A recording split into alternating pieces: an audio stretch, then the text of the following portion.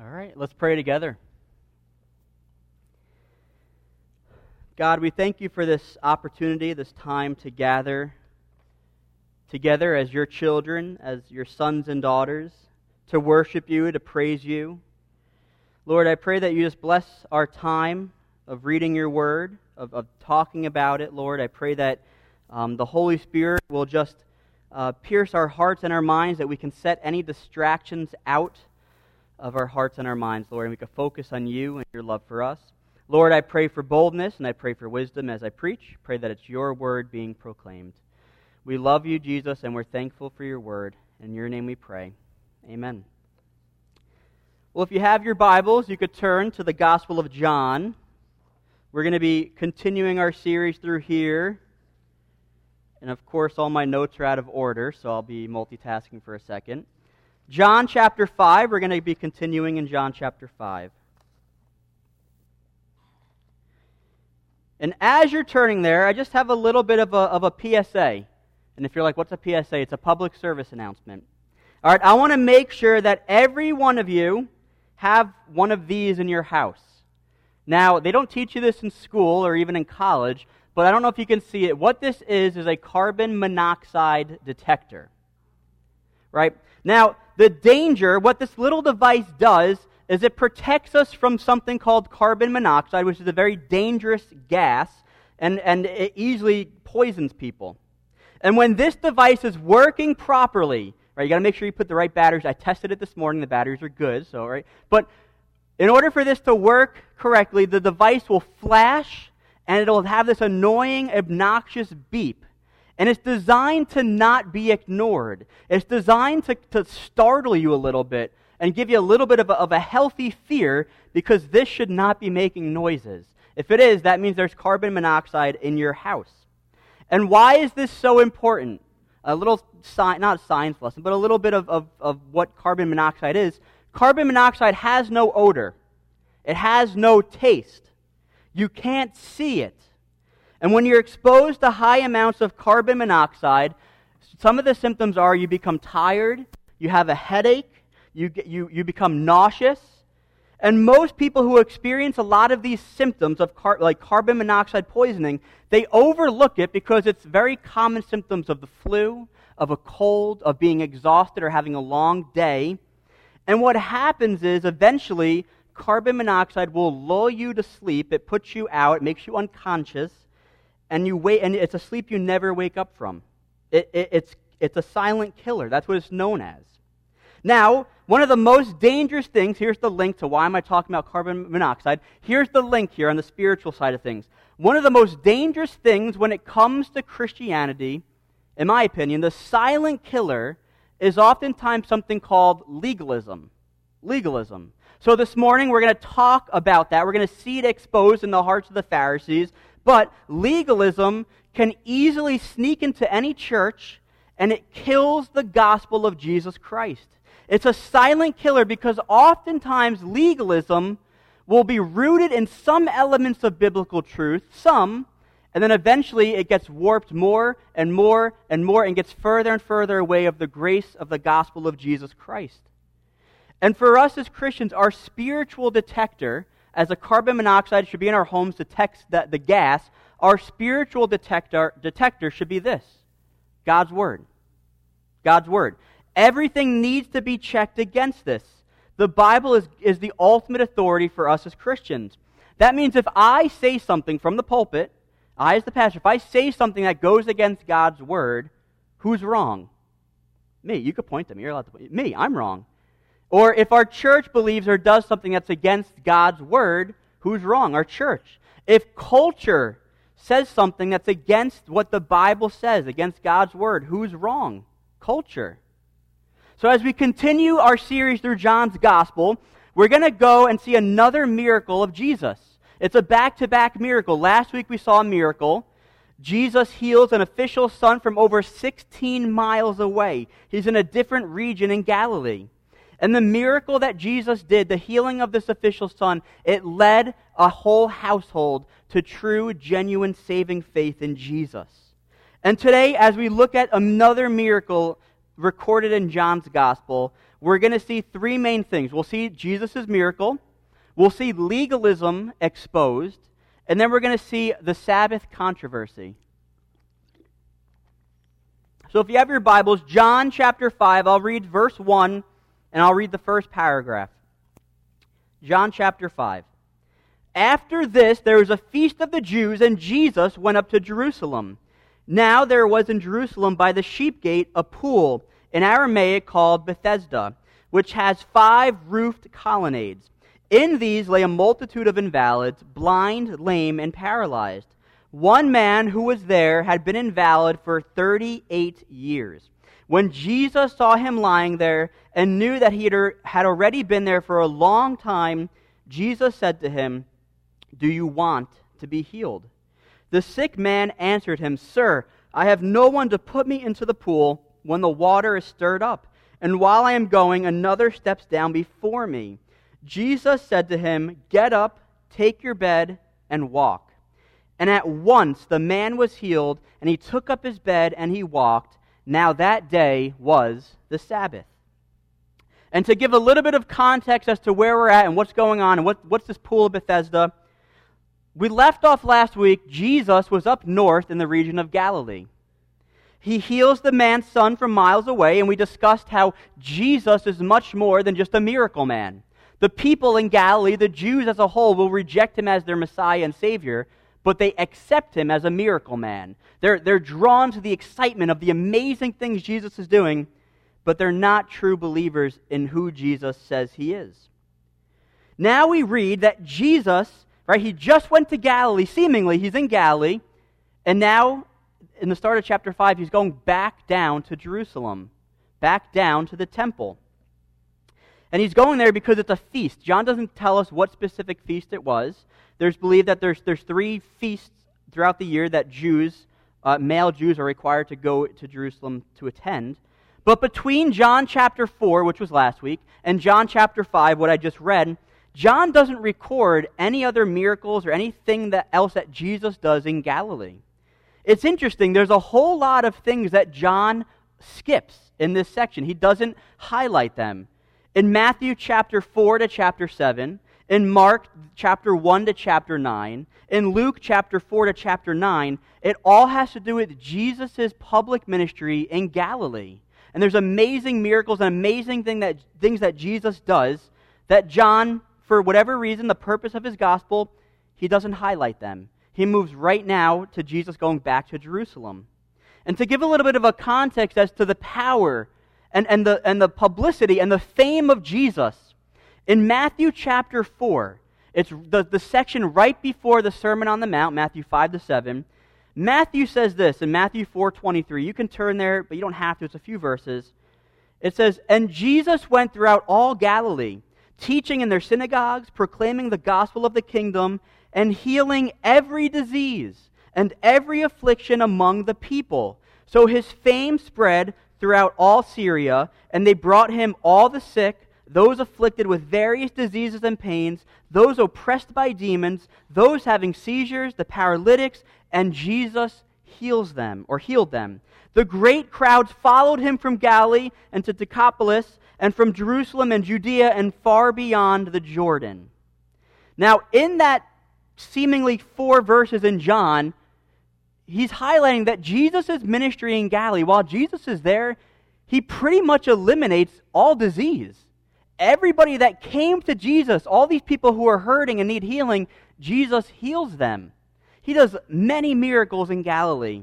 But John, he only has 7 recorded in his gospel. And each miracle that John lays out, he is there for a specific reason to point people to Jesus being God. So he doesn't talk and list all these miracles, but if you want, you can read the other gospels and see a lot of the specific things that Jesus does. At the end of John's gospel, John says this in John 21. "Now there are also many other things that Jesus did. Were every one of them to be written, I suppose the world itself could not contain the books that would be written." Right? So John is saying at the end of his gospel, if I was to write down everything, it would be innumerable. It would be so many books. The world itself could not contain it. Again, for John's gospel, he shares a back-to-back miracle. There's only 7 in the gospel. We read one last week. Now he goes and highlights another one that we just read in John chapter 5 at a place called the Pool of Bethesda. And this pool is located outside the city walls, and it's north of the temple in Jerusalem. This pool actually dates back to the Hellenistic time period in Jerusalem. The ancient Greeks had a cult for the pagan god of healing, and during the peak of their empire, the people in these cults would go out all among the Greek empire and make these healing centers, these places of waters for their Greek god. And one of these pools was still in Jerusalem. It was located in Jerusalem. Now, I don't know if in your Bible, my Bible goes from verse 3 to verse 5. Now, I'm not sure if your Bible actually has a verse 4. I think the King James keeps verse 4 in there. But my Bible has a little star. And what that does is it sends you down to the bottom of the Bible with a little footnote. And the omitted verse 4 is this. Well, verse 3, in these lay a multitude of invalids, the blind, the lame, the paralyzed, and here's the omitted part, waiting for the moving of the water, for an angel of the Lord went down at certain seasons into the pool and stirred the water. Whoever stepped in first after the stirring was healed of whatever disease he had. Now, a little bit of research about this. This verse is not found in some of the most earliest manuscripts found of John's Gospel. It's believed that the scholars added it later in to add more context of more location about what the Pool of Bethesda is and why all these people were here and why this man is trying to get into the water.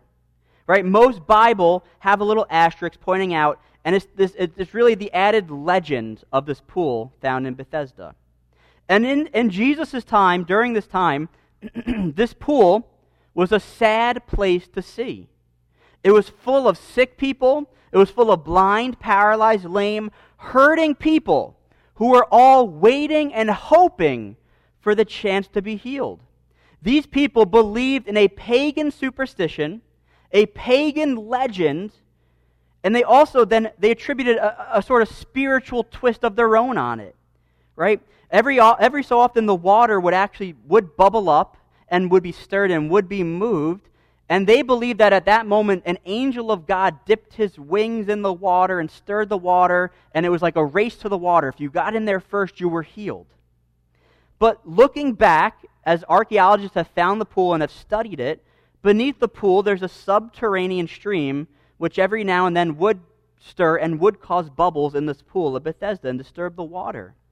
The people in Jesus' day, these people were hopeless. They had a hope in a pagan legend, in a superstition, in a hope that they could be the first in this water. There's not evidence that anybody was actually healed from these waters. Rather, it was a hope of a legend, and they put their own spiritual twist. Well, it's really an angel that's dipping his wings in, and God's going to heal us. For these people who are here, their only chance of healing was to be first in the pool. And because of this, people made it their home to be right next to the pool. They lived under these roofed colonnades.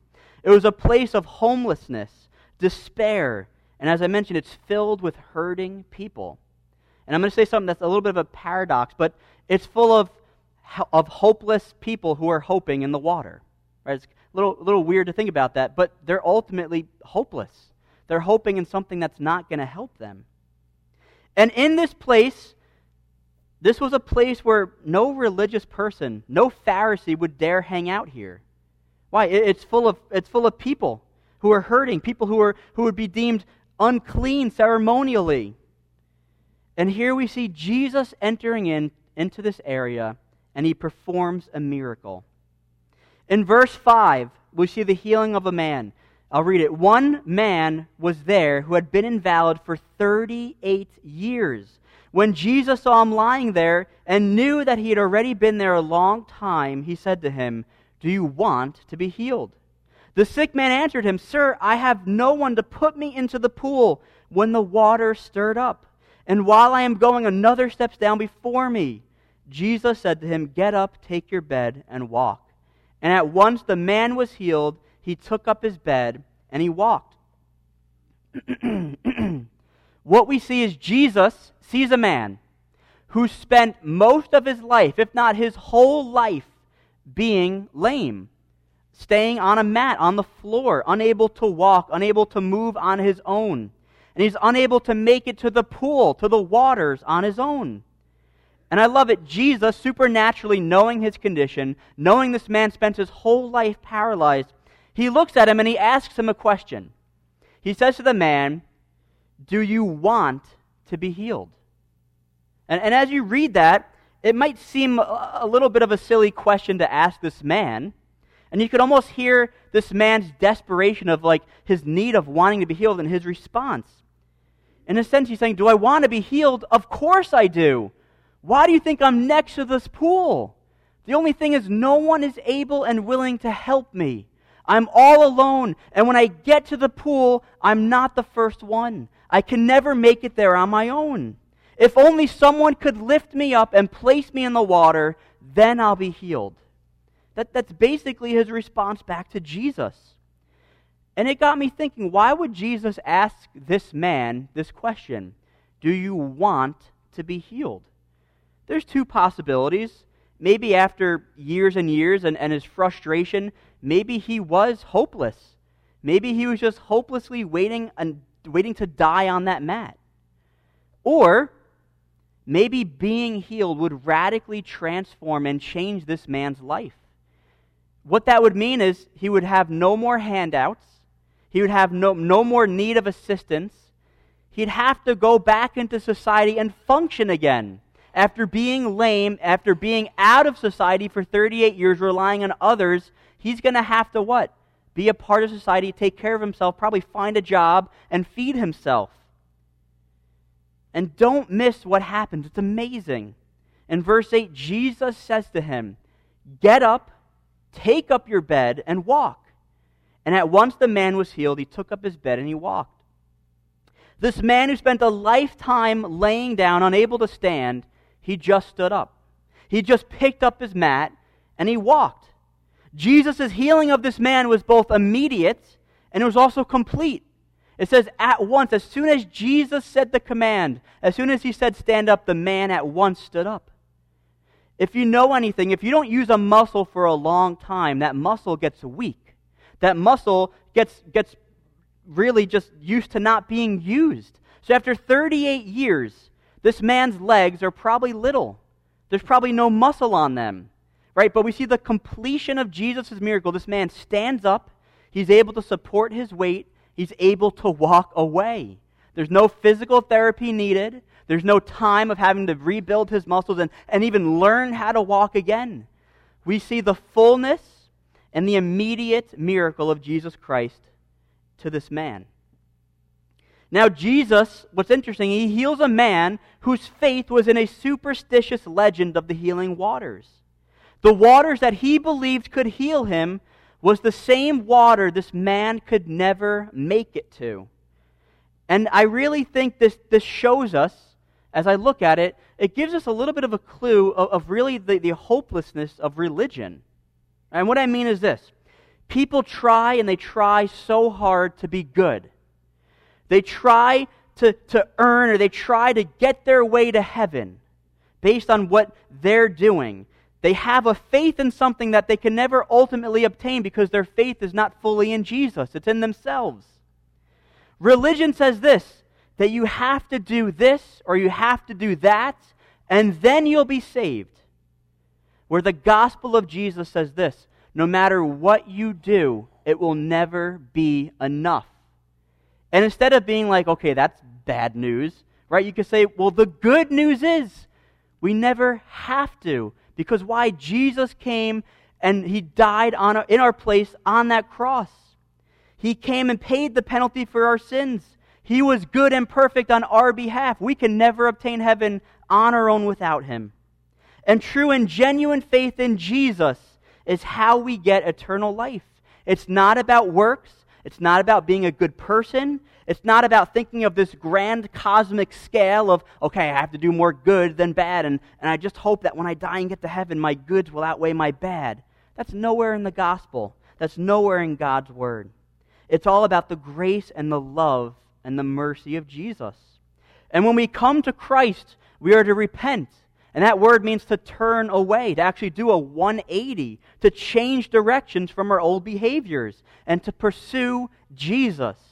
We're to live as he lived. We're to love as he loved. Just as this man's life would be radically transformed when he's healed, the same is true for us when we come to saving faith.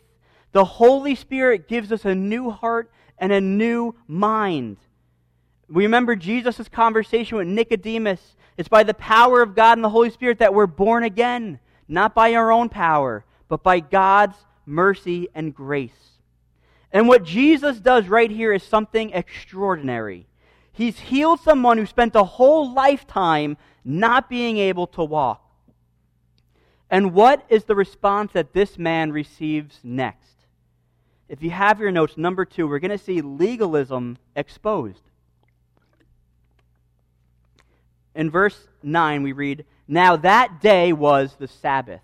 And that's important, and we'll come back to that. "So the Jews said to the man who had been healed, 'It is the Sabbath, and it is not lawful for you to take up your bed.' But he answered them, 'The man who healed me, that man said to me, take up your bed and walk.' And the Jews asked him, 'Who is this man who said it to you? Take up your bed and walk.' Now the man who had been healed did not know who it was, for Jesus had withdrawn, and there was a crowd in the place. Afterward, Jesus found him in the temple and said to him, 'See, you are well. Sin no more, that nothing worse may happen to you.' The man went away and told the Jews that it was Jesus who healed him. And this is why the Jews were persecuting Jesus, because he was doing these things on the Sabbath." In those first couple of verses, this is what we see. We see an overlooked miracle. There's no joy, there's no awe, there's no amazement, there's no celebration from the Jews, from the Pharisees, of the sight of the lame man now being able to walk. There's no celebration of this miracle. None of them rejoiced with this man. Rather, they missed the miracle. And why did they miss it? Because of the law. They go right to the law. Now, to put it in today's language of really the crazy reaction from these Pharisees, I'm going to give a little bit of a story. Just imagine for a second. Imagine you had a neighbor, right? Someone you've lived next to your whole life who has been paralyzed his whole life, right? Imagine every day you see him and he needs help getting moved. He can't do anything on his own.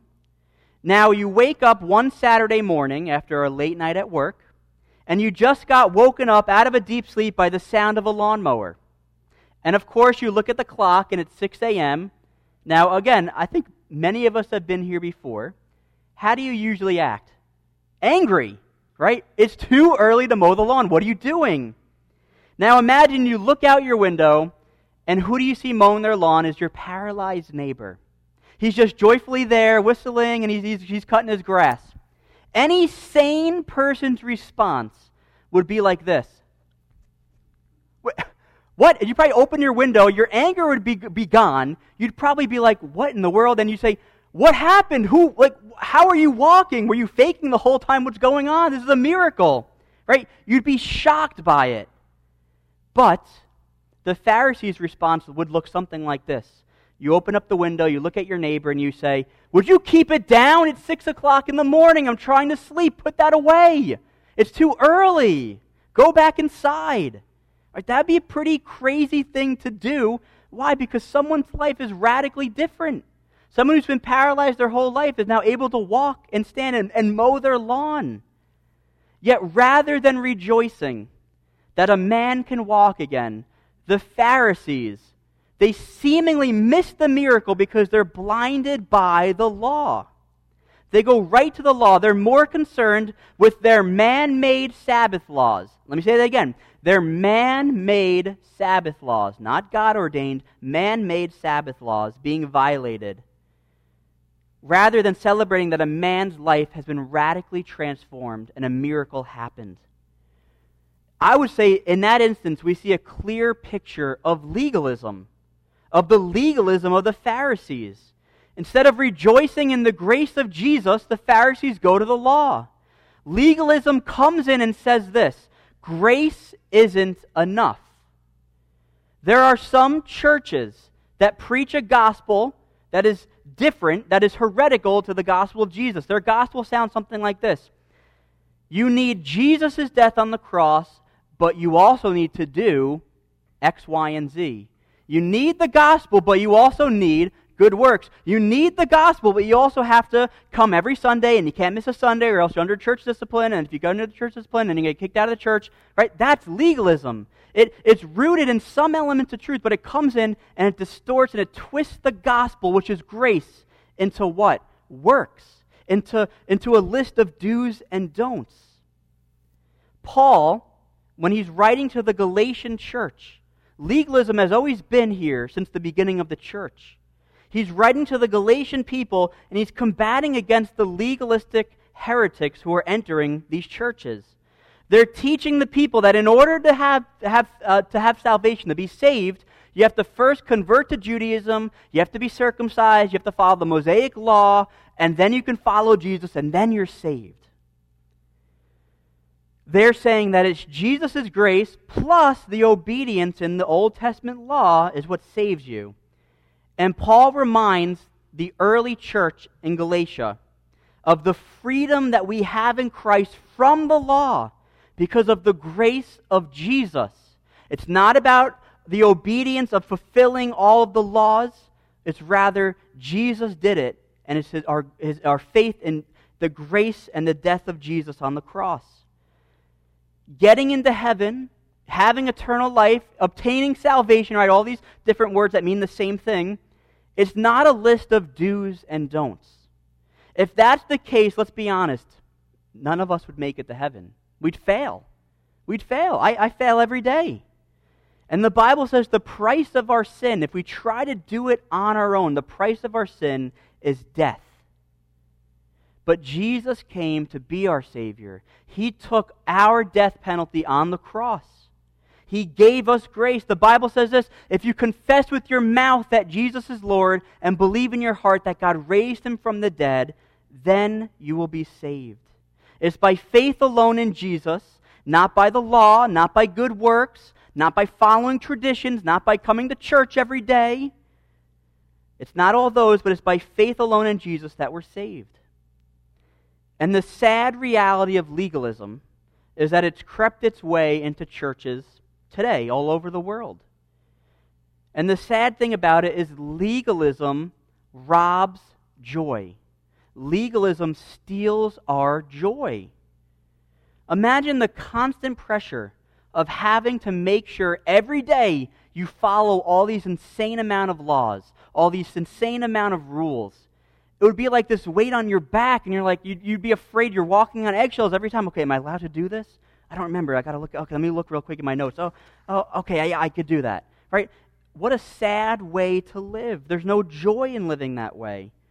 Rather than rejoicing in the freedom that Jesus has given, legalism comes in and it robs joy. People don't get to experience the amazing love, the amazing grace of Jesus because they're taught that their salvation depends on how obedient they are to man-made laws.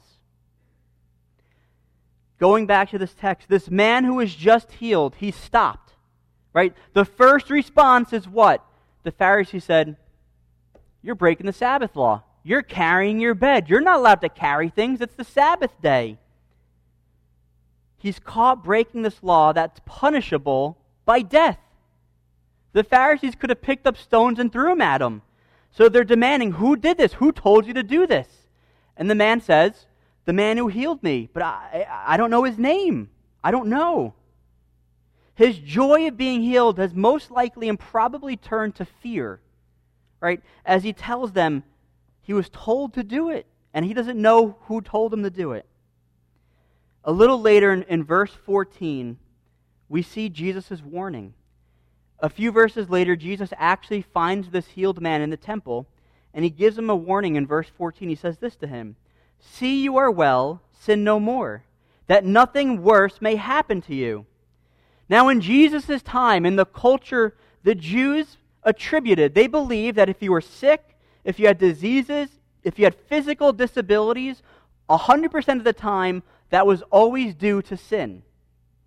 And what that means, if you were blind, it means that somebody in your household sinned and God is punishing you by giving you blindness, or you sinned and done something so bad against God that God gave you blindness for your sin. Right? That's what they believed. And we actually have a story of Jesus healing somebody, and the Pharisees asked who sinned, him or his parents, right? So that was part of their culture, that each one of these people who had these diseases or afflictions were deserving of it because of some unresolved bad sin they've done before God. The funny thing is, we're all sinners, right? We're all guilty of sin. Now again, maybe Jesus goes to this man and gives him this warning because maybe the man who just physically has been healed, maybe he's thinking, well, now that I'm physically healed, maybe I'm spiritually healed. Maybe I'm spiritually good. Maybe I can do whatever I want. I don't have to obey God, and I don't have to walk with Him, right? Maybe there was a little temptation where Jesus takes the physical ailment, and gives life back into his legs. Maybe he's tempted. Hey, I think I'm good now. I'm spiritually good now. But regardless of this warning, it got me thinking, right? Jesus says, see, you are well, sin no more, that nothing worse may happen to you. Right? What's worse than being lame for 38 years? What's worse than being hopeless, relying on others, never making it to the water for years? What's worse than that? I think Jesus is pointing a little hint to the eternity in hell. An eternity in hell. I've heard someone say this beautifully, and it's well known. I didn't make this up. They said, if you're a Christian right now, the here and now in this life, this is the worst it'll ever be. Why? Because when we die, we're going to spend an eternity in glory with no pain, no suffering, in our heavenly bodies, rejoicing in heaven. Now, on the flip side, if you're not a Christian, if you're not a Christ follower, if you do not have faith in Jesus, this life is the best it will ever be. Why? Because apart from the saving faith of Christ, there's an eternity spent in hell without Him. And let me just say this, hell is a physical, real place. It's not a metaphorical place. It's not just this scary story. It's real. Jesus actually spoke a lot more about hell than He did about heaven in His ministry on earth. After hearing this warning from Jesus, what does this man do? I read it and I get a little sad because I don't know the whole context of this guy's mind. But what does he do? He goes back to the leaders. The word actually says he seeks them out. He goes out of his way to find these Pharisees, to find these Jews, to tell them the name of the man who healed him, Jesus. Now, he either threw Jesus under the bus, right? If you read it that way, maybe. But think about it. This man is probably afraid he's going to get stoned to death at any moment, right? I sometimes we don't give him enough credit, right? Fear is powerful. But for whatever reason, I would say this, it's in God's ordained timing, right? He goes, he tells the Pharisees the name of the man. Jesus is the one who told me to pick up my bed. Jesus is the one who healed me. And as a result of that, we're going to see a shift in Jesus' ministry. But if you have your notes, number 3, the last thing we'll look at is the Sabbath controversy. In verse 16, we'll pick up reading. This is why the Jews were persecuting Jesus, because he was doing these things on the Sabbath. But Jesus answered them, my Father is working until now, and I am working. And this is why the Jews were seeking all the more to kill Jesus, because not only was he breaking the Sabbath, but he was even calling God his own Father, making himself equal with God. The biggest problem, the biggest concern with what Jesus did for this man was actually the day he did it on. The biggest problem the Pharisees had is really the day that Jesus did this miracle on. Not only did Jesus break the Sabbath law, the man-made Sabbath laws, he also commanded and told this man to carry his bed, which was against the man-made Sabbath laws. And I love Jesus' response to this. It says they're persecuting him because he's doing these things on the Sabbath. Verse 17, he answers them, "My Father is working until now, and so am I," and I am working. What Jesus does in that one sentence angers them even more because he's now comparing himself to God. He's comparing himself with God. He's putting himself on the same level as God the Father. He's saying something like this, well, if God's working on the Sabbath, and if God never takes the day off, he's always sustaining the universe up until this very moment, Jesus says, then so am I. Then so am I. I'm working as well. And what the Jews had done, and I didn't want to take so much time to go into this because this could be a whole other sermon. I won't go there though.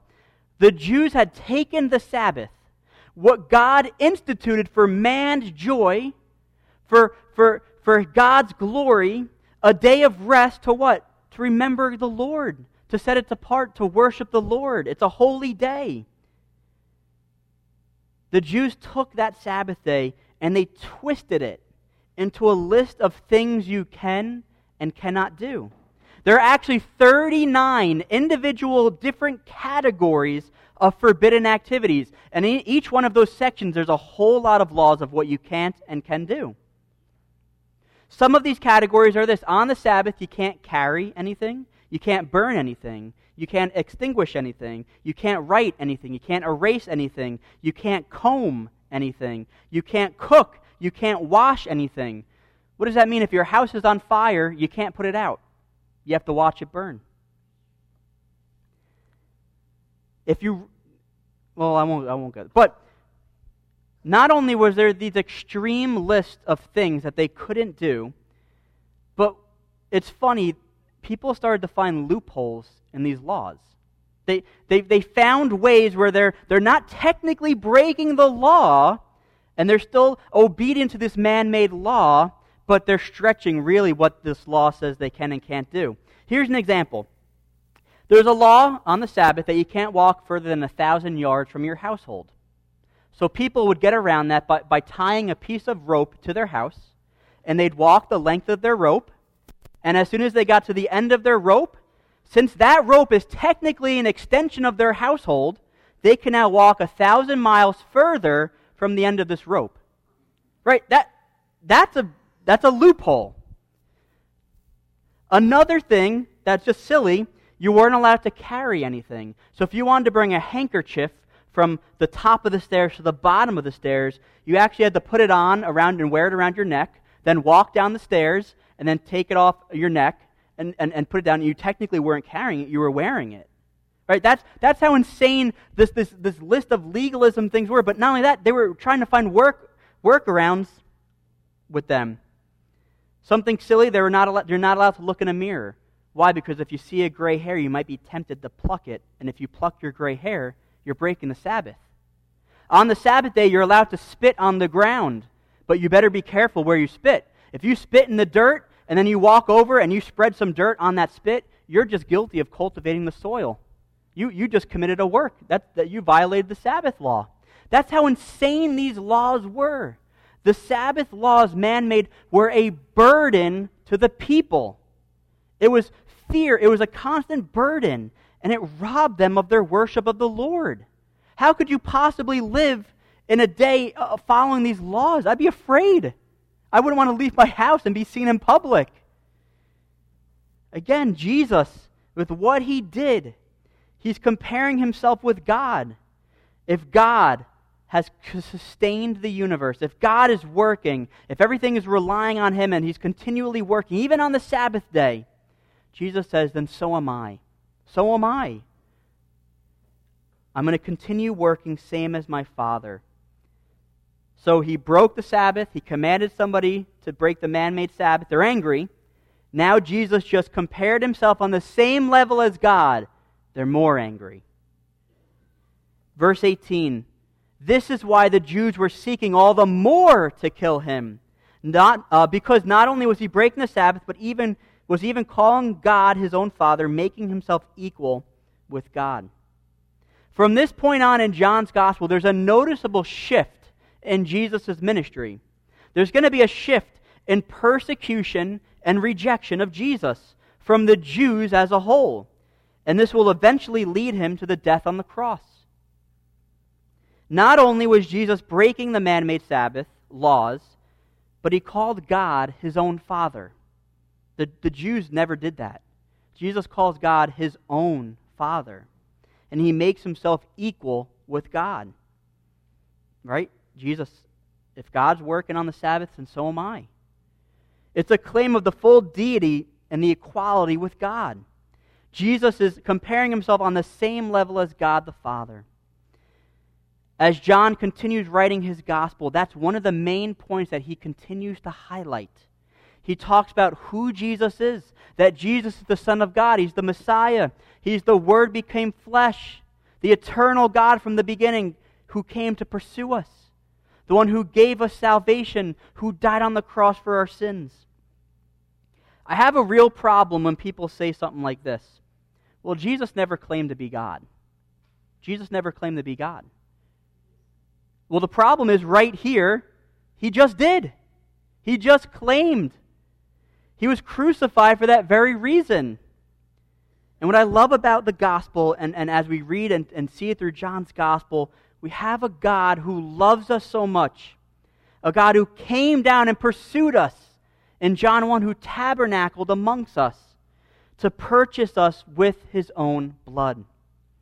And John will continue to reveal that's who Jesus is. And from this miracle, we see that Jesus has power over sickness, over death, over disease, over the paralytic people and their afflictions. But not only that, but Jesus is God. And I want to encourage you,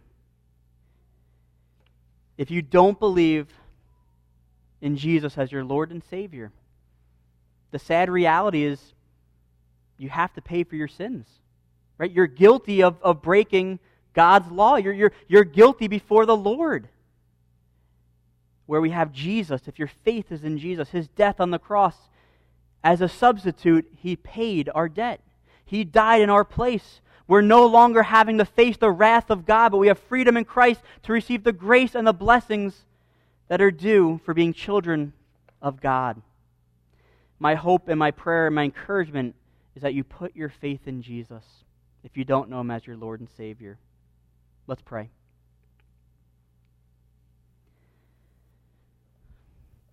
Jesus, we thank you for your word. We thank you for this time where we can gather together as your church, as a body of believers to worship you, to be encouraged by your word.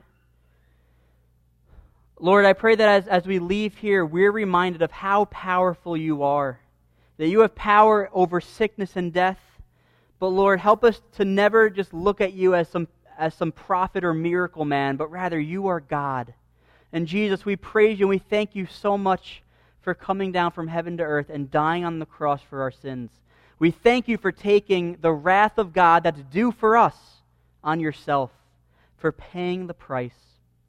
And Lord, as we gather around the communion table this morning, I pray that we're able to just use the remaining worship time to prepare our hearts and our minds to reflect on your death and the blood that was shed on the cross for us.